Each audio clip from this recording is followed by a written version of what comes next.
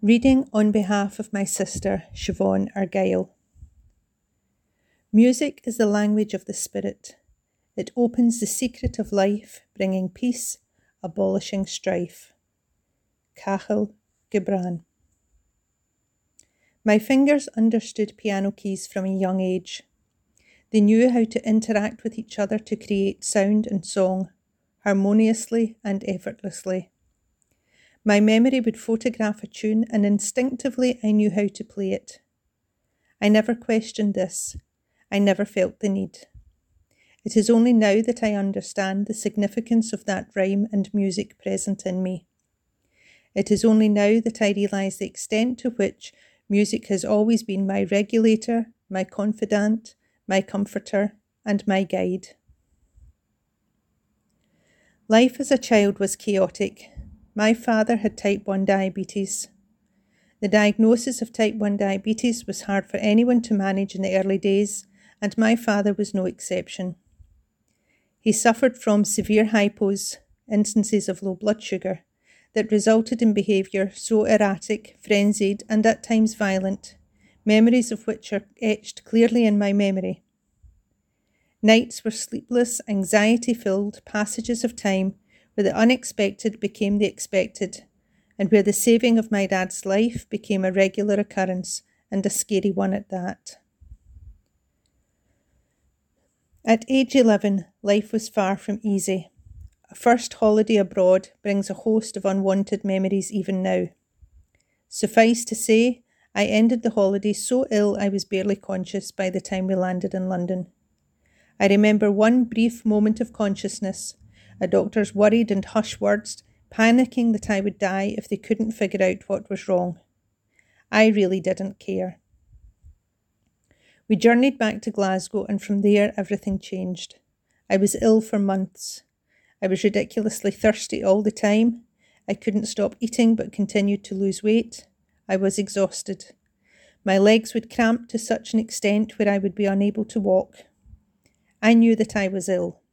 I also knew what was happening. I didn't need an official diagnosis. I knew that I was facing a diagnosis of type 1 diabetes, and the fear and terror that came with that is something I can still recall with frightening ease. The months after diagnosis, I lost chunks of my hair, never to grow back. I suffered horrendous muscle spasms in my back that rendered me almost incapable of walking. I was physically sick virtually every night. I suffered from skin infections and tooth abscesses where the pain was searing and sleep absent. I never told anyone. I lived in abject terror. I constantly believed that I was going to die. The thoughts were crippling. Still, I said nothing. Hospital visits became a never-ending source of fear. You realise you might lose a leg. You might go blind.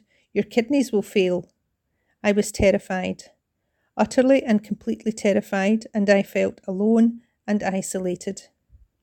I would hide away lest anyone figure out I had diabetes. The shame was crippling, and I could find no one to hear me and understand those feelings.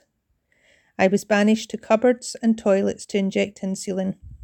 Thus the shame grew, and I would often miss the injections. It seemed easier that way.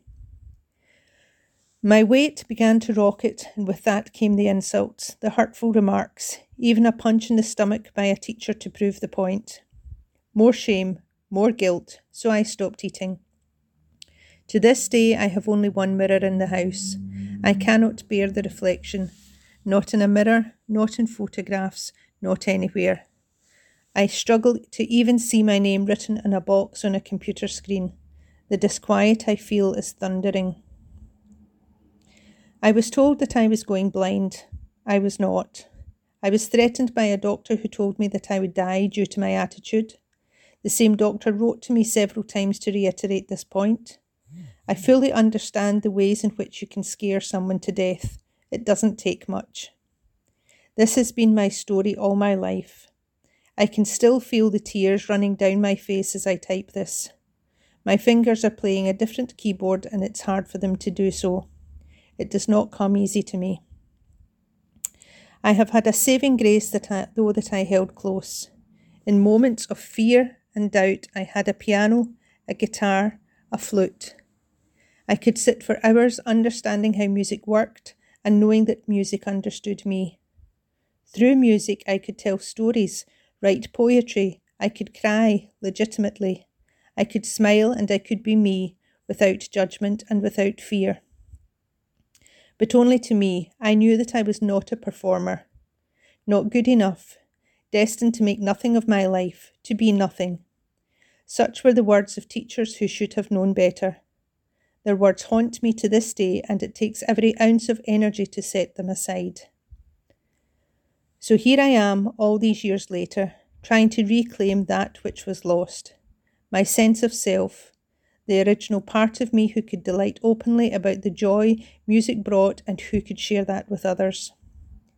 The me stepping into a territory that is bewildering and unfamiliar, but intuitively feels like the way to go. Lockdown brought about an extraordinary experience for me in the form of songwriting. I have no idea what happened, it just was. Perhaps driven by a burning desire that if music kept me alive over all these years, then it was important to share this with others as a means to connect, to laugh, to cry, and to just be. I hold close the words my sister gave me on a slip of paper years ago. You are safe, healthy, and loved. I believed her then, I believe her now. With that as a constant in my mind, and with music, I can step into the me that was lost and hidden for so long, and although difficult, it is worth it. I choose to tell my story, not for sympathy, but so that others with diabetes know that they can have a future and they can have health. And so that those who care for us know that we want to live, to breathe, to see, to grow, and to flourish.